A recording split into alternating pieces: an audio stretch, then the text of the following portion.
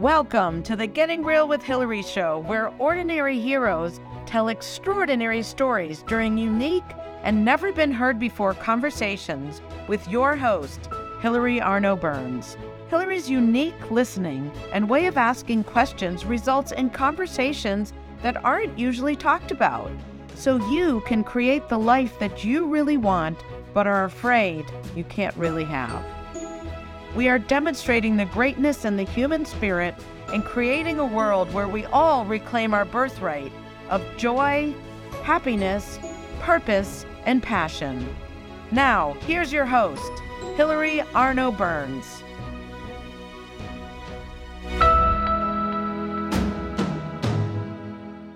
Hello and welcome to the Getting Real with Hilary show. And I am so thrilled, and I'll probably start crying because that's what I always do, to be here with my good friend, Rahisha Bivens. Rahisha's story, oh my God, I can't wait to hear it. She's just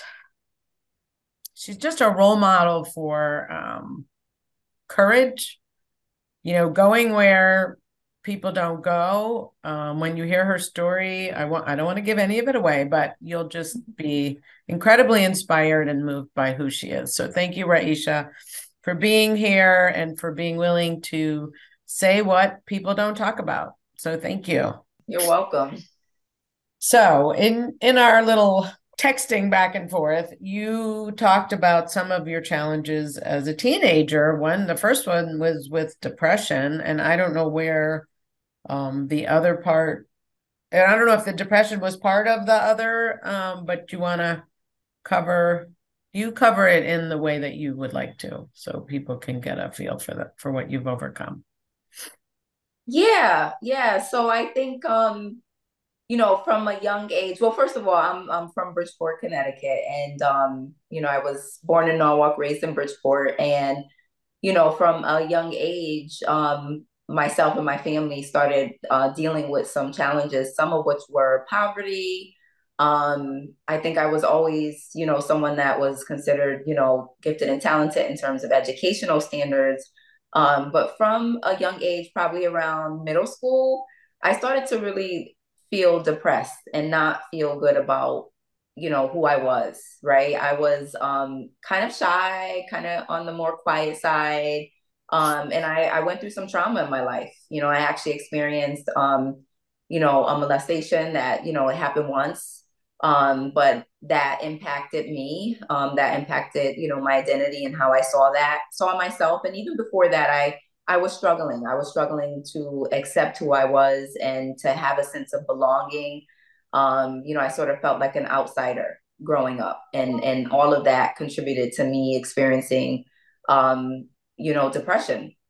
And So, so the molestation happened before the depression.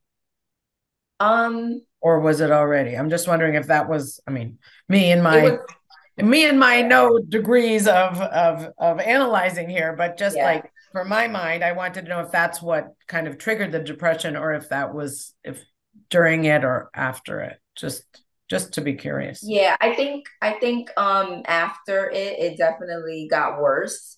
I think I might have been dealing with it before, Okay. not as severely, in terms of like not accepting myself and feeling kind of bad about who I was. I think it definitely triggered it to get worse. Yeah. Okay. Whew, okay. And then what? Yeah, and I think, you know, went through it. I was in therapy for a very short time when I was a teenager, and I did try medications for a very short time. And I got through, right? Like played basketball in high school. I had my circle of friends that supported me. Um, but for a while, for a long time, I would say at least 10 to 15 years, I struggled with what they will call dysthymic disorder, which is a recurring form of depression that kind of happens in cycles. And, I remember entering therapy again in my mid 20s. And that was like the first time that I really started to feel better. And, when I actually participated and self-development work, called the Landmark Forum. It was really the first time that I felt like I had gotten a handle on my depression in a way that I could actually stop the cycles from happening, right? Like I'm a human being. I experience sadness. There are still times where sometimes I might feel the depression getting triggered, but to be at the point where I was before, where sometimes I would feel hopeless, I don't experience that anymore. And that has been, for at least 10 years, probably a little longer. Um, thanks to the self-development work that I've done in Landmark, the therapy work, and it's actually part of the reason why I've become a therapist. Mm. And there were a lot of things, and stop me at any point here, Yeah, Hilary, if let me you. just, can I just ask you one question? Because I Yeah. mean, I have moments of hopelessness. I mean, don't, this morning I woke up like, you know, and, I've done the same work as you. So I feel I have tools. I've been spending years developing tools to kind of, I call it the left side of life, where everything is hopeless and wrong and blah, blah, and then going back over to here. So I feel like I have tools for that when I can recognize it. Yep. When you say you felt hopeless, like was it, and again, I don't understand depression, so that's why I'm Yep. asking. Like, how does Yep. someone know it's just a normal, yeah, I'm having a hopeless day, I'm powerless, whatever, all that stuff, versus there's something wrong and I gotta deal with, like, is it because you can't shake it? Like, what does that look like? I mean, Yeah. I'm asking for me because I'm curious. Yeah. Yeah. Very good question. I think depression, really one of the ways that it's assessed to know if it's clinical depression and you really need to have more intervention is how much it impacts your functioning, right? So Okay. if from day to day you're having difficulty completing tasks, or you're not Okay. experiencing enjoyment in things that you used to experience enjoyment in, or you're like from on a daily basis, struggling with sleeping or not being able to stay asleep. There's Okay. actually screenings that most therapists utilize and perform to really get more objective, measurable like number, right? To know Okay. like how bad is your depression, and for you to be clinically depressed. There are screenings that can better guide that, but it's more about your functioning. Is this Okay. interfering with your functioning? Okay. Over the past. It's not just a passing feeling. It's Correct. it's okay. All right, cool. All Yeah. right. And then you had mentioned the other thing. I don't know if you want to talk about that before we go on. The teenage, I want to let you tell the story. Remind me. I don't what Teenage the. mother, teenage young Oh, mother. okay. Yeah, so here I am, entering college, still dealing with the depression on and off, but really happy to, have a sense of freedom and a sense of independence. And so I went to college, and Where did I, you go? I Did you went to go? Central Connecticut State University in New Britain. Okay. Did Um, you stay there? You were an overnight student. yes, I Okay. So you're stayed. out of Bridgeport. Okay. Go ahead. I moved right into the dorm. Okay. Yeah, originally thought I would go out of state somewhere, but that ended up being the best place for me, the most financial aid. So I went there, moved in, and you know, still had, these kind of issues with myself lingering against the surface, underneath the surface. And I started exploring, right? Like I started dating, being with different men, exploring, and I was not protecting myself. I didn't, or I should say, I didn't always protect myself, and I found myself, pregnant. I became pregnant as a sophomore in college. I actually grew up in a really religious Christian household, and it was actually something that really empowered me in the face of the trauma and the things we dealt with. My foundation with God and Christianity was something that empowered me. And so when I became pregnant, this was something else that really triggered my self disappointment and depression, because that was one thing my mother did talk to me about, was, waiting till I was married to have sex, being abstinent and the benefits of that. And, I was disappointed. I was disappointed in myself when that happened. I knew my mother would be disappointed. I thought about an abortion, and I ended up, I was very close to the marker when you're not supposed to have legally in Connecticut, you can't have an abortion anymore. And, I just chose to really go forward, with the pregnancy, not necessarily knowing how I was going to make it work, but knowing that I was really committed to finishing college.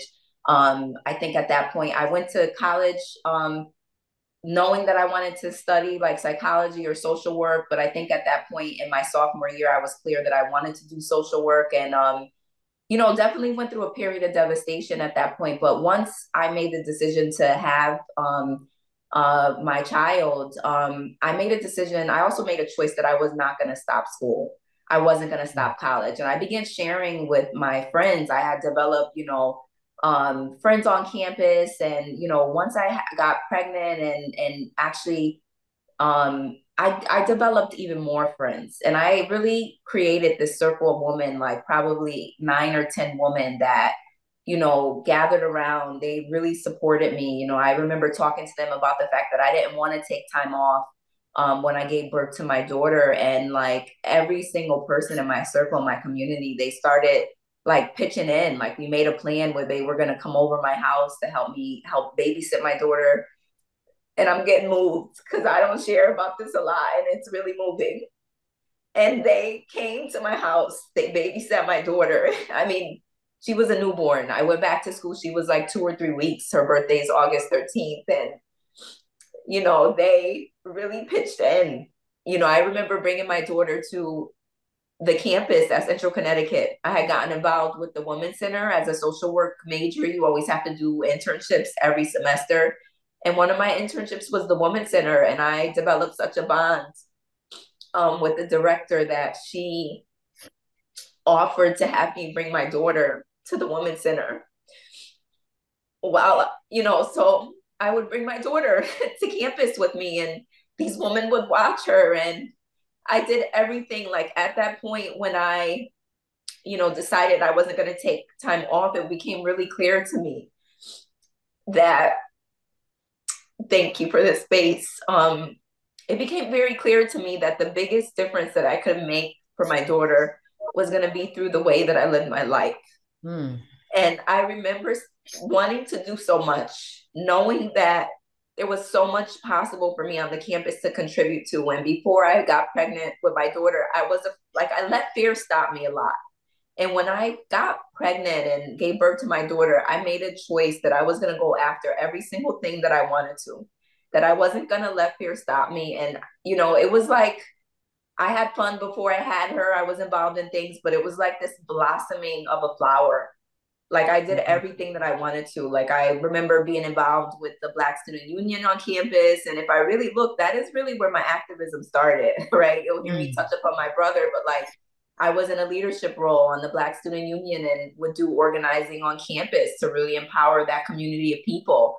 I used to co-facilitate this support group for women called United Sisters, and it was for women of color, to help women of color be empowered and deal with their trauma and talk about issues that they were facing as college students and have support. And, I did everything that I ever wanted to do. I developed a program for high schoolers to really promote, students of color in urban areas to go to college and see that that was possible. So these were like things I did. And becoming pregnant with my daughter at 19 really gave me the courage to go after everything that I want and know that, I didn't have to be stopped. So I had this baby on my hip, and I would go to class and go here and, be on campus with her. And I think people were really inspired by that. And the Circle of Women, I'm forever in gratitude and have so much thanks and love to them for the support that they showed me and my daughter, that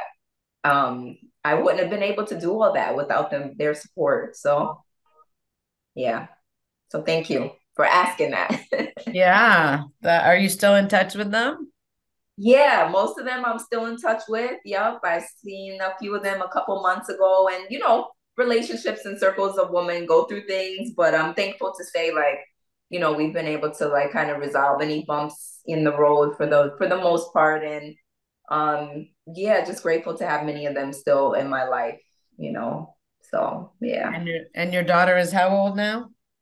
My daughter is 19, so she's the Wow. age that I was when I had Wow. her.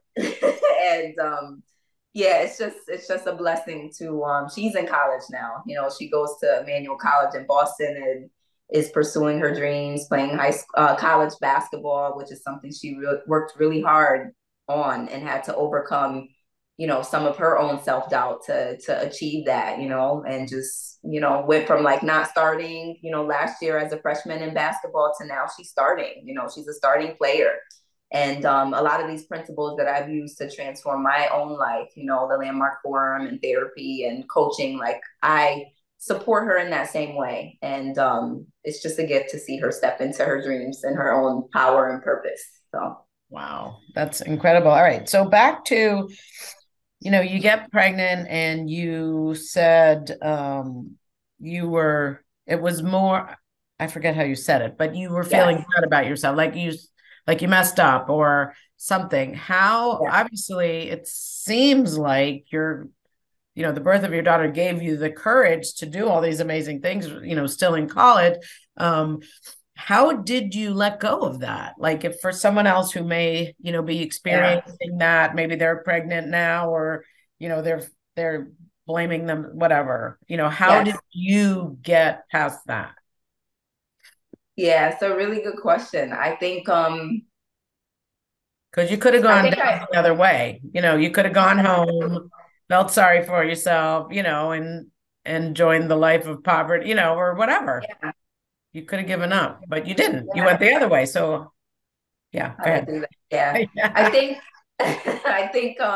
I think I made looking back, I made a choice to forgive myself, to not wallow in the sadness and despair. And like, I made a choice to not only forgive myself, but that a commitment that this was going to work, that I wasn't going to let anything stop me from being the person that I wanted to be in the world, from making a difference for people, from making a difference for my daughter. That was the biggest thing, that I shifted it from like, this was something wrong or this was a mistake to this was an opportunity, to make a difference for the world and to lead the way for my daughter through my actions. And that was like the biggest thing for me, knowing that I had a little girl that was going to be looking to mommy to see what was possible in her life. And I shifted, my context from this was, me failing to like, this was an opportunity to make a difference for my daughter and make a difference for the world by not giving up. And how Yeah. does the 19-year-old, I mean, I know you did the landmark for him and I could get after that making that decision, but how did you have that in you to even know? I mean, when I was I was just so focused on myself and I wasn't thinking about activism or, Yeah. playing squash, getting through the day and drinking with my friends. Like what had you be that? Do you have any idea? I mean, maybe it's something you can't, Yeah. but I'm wondering, who are you? No, just kidding. But in a great way, No, like really in a I great way. yeah, no, that's a great question. Ironically, I think it was my mother did a lot of things right. She Mm. did a lot of things right. She really instilled from me from a young age that I could fulfill on anything that I wanted. Anything. If I look at where that desire to be an activist and an advocate was birthed in me, it was when I was like a child. I remember loving to read and, like her knowing that and like getting me all these books on the civil rights movement and Mm. raising me Wow. in the environment of the church. Like I was actually raised in an environment where my mother let me know and instilled in me constantly that I could do anything, anything that I wanted. And she supported me with a lot of dreams, even as a child. And so, ironically, even though I knew she would be disappointed, and because she was a young mother, she had me at 18. Oh, okay. Yeah, so she didn't want me to repeat that cycle because she knew what it was like, even though, it was difficult for her, but she pushed through with me. She instilled that in me, that I can do anything that I want. And even in the face of difficulties, challenges, and hardship, and, being raised, because of her leadership, being raised around the church, the values Oh, that were instilled is that hope is always possible. wow. No matter what, hope is always possible. So ironically, she instilled that in me, Yeah. not to give up, not to lose hope. And I Wow. was able to rest on those values in that situation. And yeah, that was it. That was what carried me through. Whew. All right. So we've gotten to we have a few more minutes in this Yeah. half. I call it Okay. before intermission. Yeah. So okay, so you got out of you graduated college and your daughter's Yes. now a couple years old. And then where did you go from there? Yeah, I like, when I was in college, and got so connected to my purpose and excuse me, I ended up getting into a lot of like fashion and the arts when I was a senior in college. I started, being in fashion shows, and I found that really healing. And then at the same time, as I was like discovering that artistic side of myself, I decided to get my master's in social work right after college. So I went from undergrad to pursuing my master's in social work at UConn. And honestly, that was like me just stepping right into my purpose. And I can remember like dealing with another depression because I think that was triggered by the transition. Here I was. I went from this big community of women and friends and support to like in college to not a lot of my friends went right on to get their masters or even at the same school.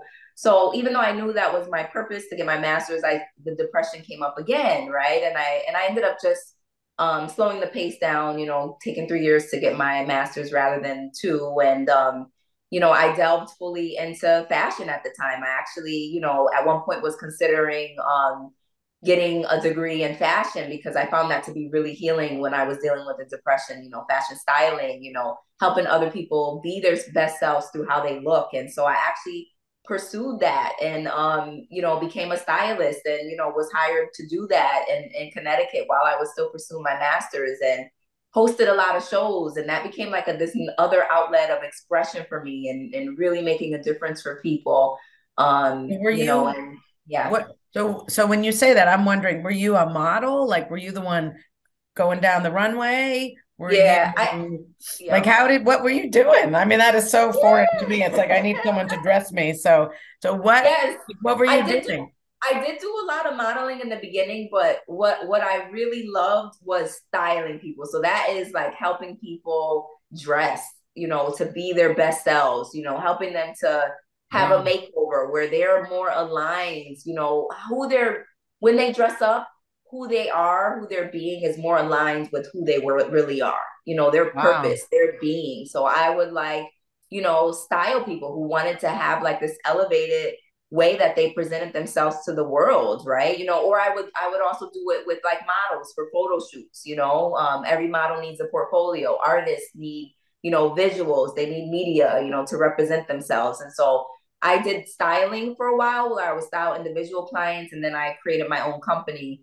where we targeted like models, fashion designers, and music artists. And we not only styled them for photo shoots, we did, like marketing for them. Like we would do the whole package, right? Photos, videos, so that they would have this media to market themselves. And so, yeah, Gosh. that was Now, were just you like a huge love. Yeah. were you working for a company? Like, how did you do this? You're 22 years old. Did you just start it yourself? I mean, Yeah. I started it myself, that's and amazing. yeah, thank you. And Like, the how do key you really just get was clients? I mean, how does that happen? You so know? And you're at this school, right? With a baby. yeah. And you're Yeah, doing I that. was That's I was in amazing. school pursuing my master's.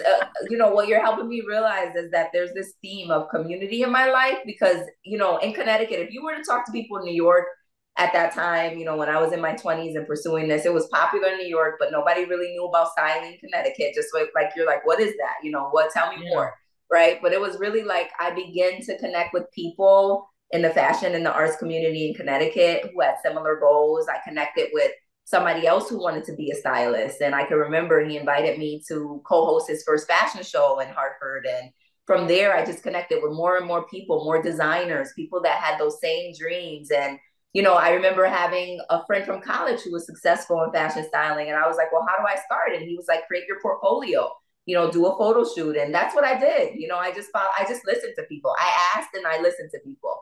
And started my own company, but became known in the community here in Connecticut. And that was how, I got clients, and just through sharing, right? Like this podcast Wow. is sharing, like it's just sharing is like a Yeah. pathway to creating whatever we want. So that's how I did it. And yeah, any other questions before I keep talking. Yeah, no. I love that. Yeah. We're about to go on a break, but just tell me like how old you were at this point that you were, and how many years, and how'd you go to college and have a baby? Like I know you just, Yeah.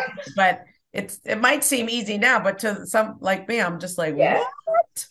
Yeah. I think like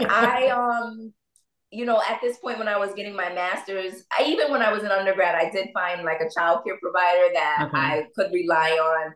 And, I had some support through some programs that the government offered to pay for childcare. So she was in a childcare with Okay.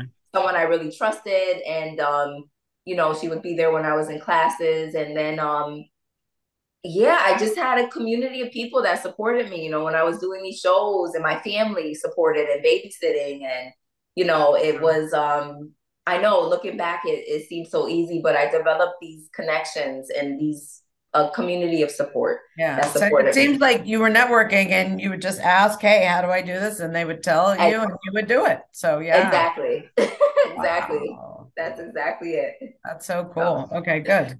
Good. All right. So we'll take our little intermission break and then okay. we'll come back and we'll hear more about how you got to where you are now.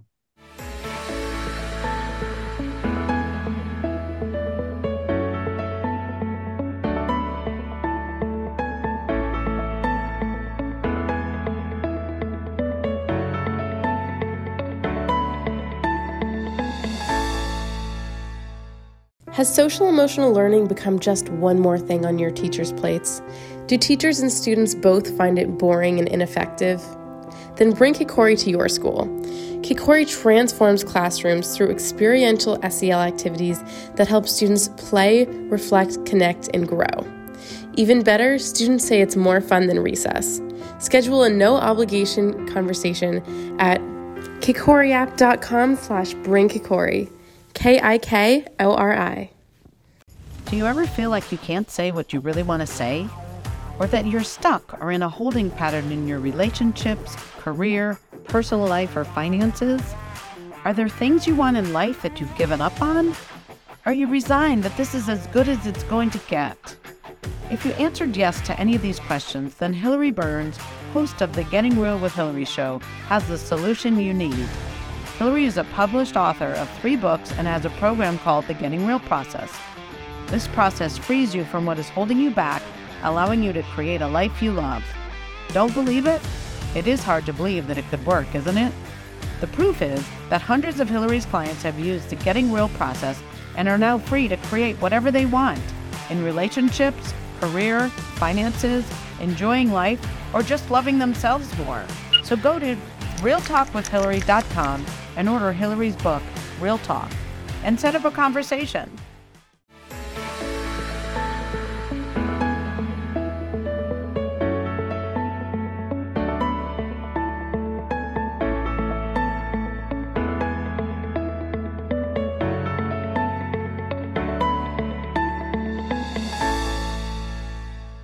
All right. That's my daughter's company, so I always love hearing her voice.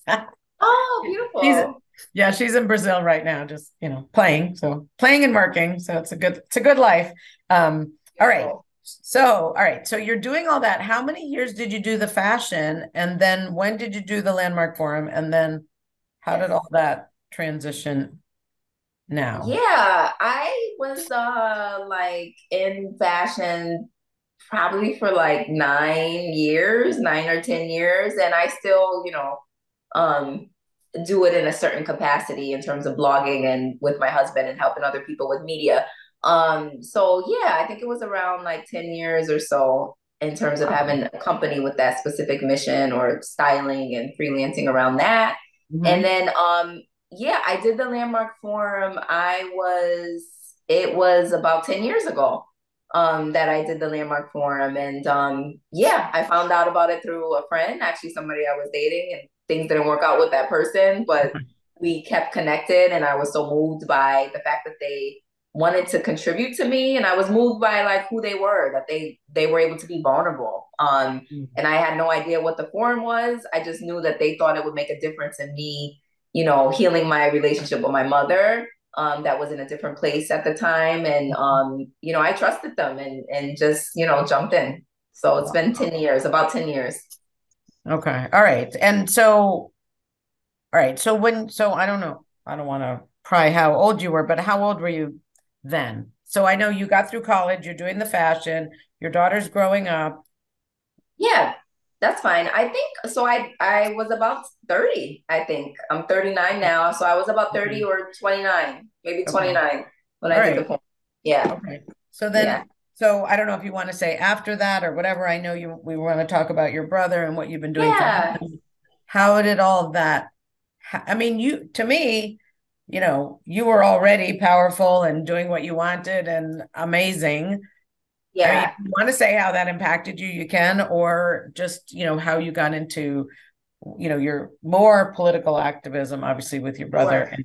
and became a trauma therapist.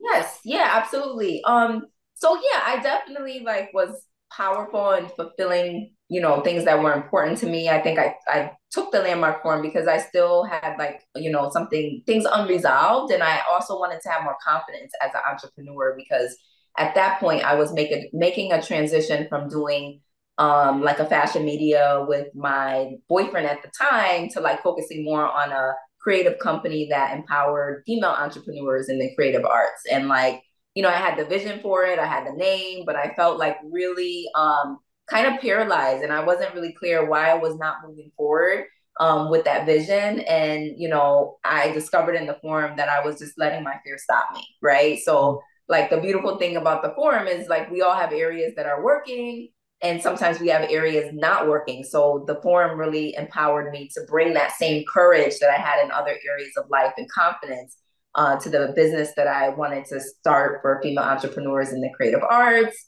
And just to knowing like that that being limitless, right? Being limitless. And, so I ended up going forward with that company for female entrepreneurs in the creative arts. And I just remember like being in my forum and like, releasing all this content that I had, it was again, like I was modeling, I started modeling again. So I had a blog where I would combine my poetry with the images, all to support and empower women. And, I did that. I had a band at one point, a children's band where I was empowering them, including my daughter. She's a singer. She was in the band Mm. as well, to just express their talents and make a difference. And, I've gone on to produce music videos, short documentaries. These are all things that I dreamed of before the forum, but there was something there like, oh, I can't do that. I studied social work. So like it impacted me that Mm. way.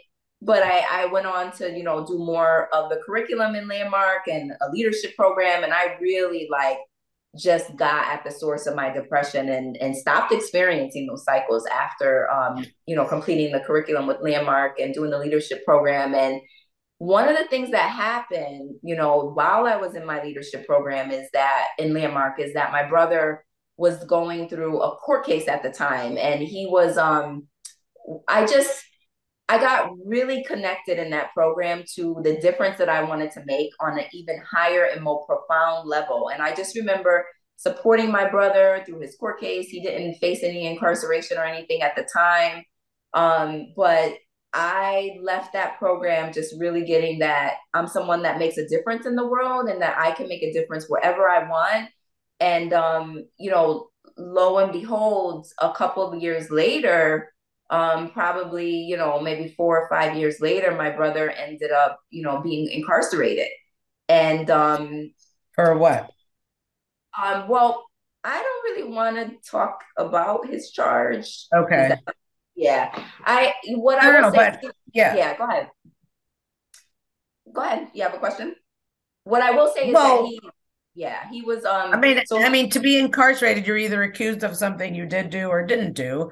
And right, I mean, you don't just yeah, end up in he jail. was So he was charged with an assault, which we ended up learning was self-defense. And okay. I'll bring that back into the story later on. Okay. But yeah, he Okay. was charged with an assault.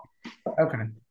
But he was okay. And yeah, and my brother, again, and while I was in the leadership program, we were always close, but what I would say transformed for me is that I realized I could make a difference in the way that I wanted to make with him. And he is someone that has experienced a lot of trauma through his life and, been physically abused. And has had a lot of people murdered in his life, because that's just what he was exposed to in the community that we grew up in. And so I was very close to him when the incarceration happened, and I was devastated. There was a moment where it happened, and I was just like, knowing his charges, knowing how much time he could possibly face. And I was at that point, leading programs for Landmark. And I just remember I was scheduled to lead a program that day. And I really got that I wasn't responsible for his incarceration. And I created that through this situation, through him being incarcerated, that I was going to ensure that he got the treatment that he needed. Right. Because I was very clear, as someone who at that point was, a social worker for probably 9 years at that point, that everything that happened that led to his incarceration was connected to his well-being. Because I don't think I shared, he has schizophrenia. My brother has post-traumatic stress disorder from being a witness to brutal domestic violence that my mother experienced, and actually ran away from a brutal attack. But he was the one that came home to see her on the porch after an attack, where her former partner that she had left hid in her closet with an alcohol bottle. And when she sat on the bed, jumped out and started beating her in the face with the glass alcohol bottle. He was the one. My brother came home at 13 years old and saw her on the porch after she had escaped with puddles of blood at his feet. And at her feet. And he had to call the ambulance. He had to go get the nurse. He had to, put, towels on her face. And that was the source of him getting PTSD. That probably was what triggered his schizophrenia, which he didn't develop till he was in his 20s. But as a therapist and a licensed clinical social worker, we know that people can be predisposed to certain conditions, but it will only be triggered if they experience something in their environment. So, I knew at that point when he was incarcerated that everything that led to his incarceration was linked with his well-being and his trauma, and not necessarily having the most appropriate treatment. That he didn't have the treatment that he needed. And so really through all of the, distinctions and the transformational training I had through Landmark, I was able to shift my context from this is gonna, be awful to like, I'm going to make sure that he gets the care that he needs through the situation. And that led me through. I remember after that day that I found out he was incarcerated and I led that program, a week later, I was at a cookout, sitting with people that I didn't know. It was a friend of mine's cookout. And 5 minutes later, I'm just sharing, my brother just got incarcerated. And 5 minutes later, I'm finding out that the person across the table from me actually admitted my brother into the prison and was able to tell me he was okay. Wow. And that is the kind of inexplicable magic that happens when you live life based on, your word, based on what you're declaring versus the circumstance. And that's what I did. I just, I kept doing that throughout his incarceration, where I knew, Connecticut, just for some context for people, Connecticut is a state that does recognize that it's most ethical to deter people, who have criminal charges and mental illness from prison, right? Because 99% of the time, if people are incarcerated and they have a mental illness, it is linked to it's linked to their charge, right? So although Connecticut recognizes that it's most ethical to place people in treatment settings with criminal charges, in reality, they're not doing that. In reality, it's very subjective. It's not like a practice that they do with everybody that has mental health issues. And, he was charged with a felony, right? So that was even a bigger barrier. But I kept living into he's going to get the care that he needs. And I just would have conversations, with people, the social worker in his prison, the discharge planner, people all over the state of Connecticut about what is available, what other options, where else can he be while he's awaiting trial? Because his case was pre-trial for 3 years. And he was not convicted. He was incarcerated for 3 years without having a trial. And that is common, right? Like part of the reason I became an advocate on a more, statewide level is to impact those conditions for all people, because it's not just my brother who experienced circumstances like this, where they're held without a trial. They're not convicted. They're not found guilty, which legally you're supposed to have a right to a trial before, really doing prison time. That's not how it happens in the state of Connecticut or in this country. So I was determined to really get him the treatment that he needs and get him into a treatment setting while he was awaiting trial. And there was a lot of barriers. There were times where, I would I pretty much shared with my brother's attorney, this is what I wanted to accomplish. And she really supported me in being her partner. Actually, at some point when my brother was incarcerated, I became his conservator. So that is a legal appointment by the court, by the probate court, that legally I have the authority to make decisions for him from a healthcare standpoint, from a financial standpoint.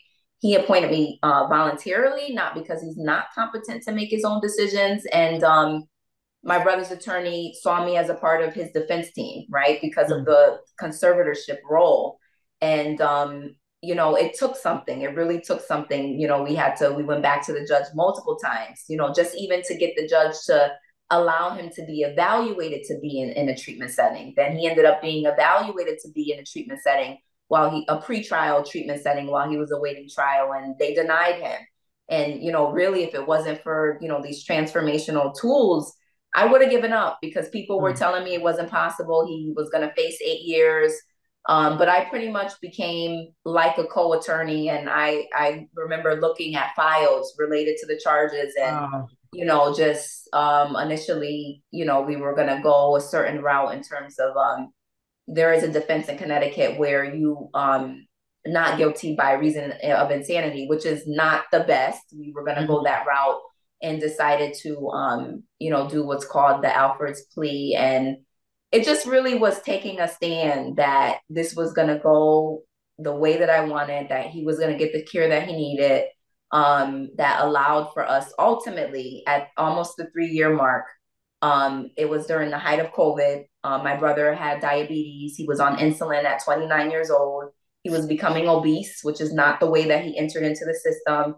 He was becoming more symptomatic, with schizophrenia, hearing voices, which he was in college before his incarceration and working a full-time job. So he was deteriorating. And at that point, I just, I went back to my brother's attorney and I just said, like, this doesn't, it doesn't work. He's more at risk for COVID. And finally, at that point, a judge listened and lowered my brother's bonds. It was a very high bonds, around 250,000. And, I approached the bench and that day, when I could see the judge still hesitating, and just shared that, if she lowered his bond and allowed him to go into a treatment setting, that he wasn't even going to return to the community until he was stable.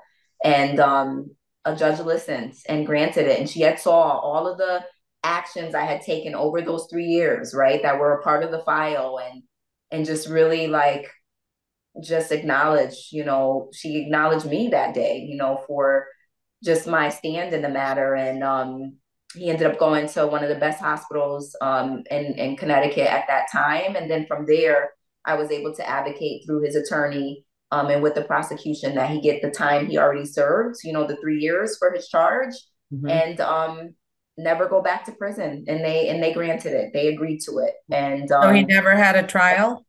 He didn't need to have a trial? No, it was pretty much, nope. Wow. They made that agreement for him to get the time served that he already served. And, Wow.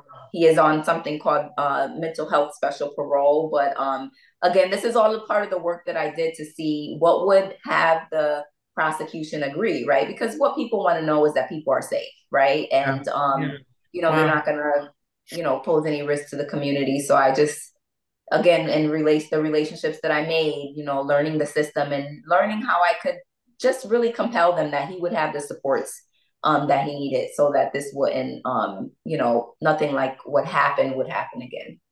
And wow. That's amazing. Thank you. Thank you. And he's been No, I mean, most people would have quit or not known where to go. Or, I mean, I have so many questions, but, I want to go on to what you're doing now, but just to keep going no matter what at every dead end, it seems easy now, but I remember when you were going through it, and congratulations. I mean, that's not a lot of people would do that. So thank you. Thank you for your work. Yeah. Really amazing.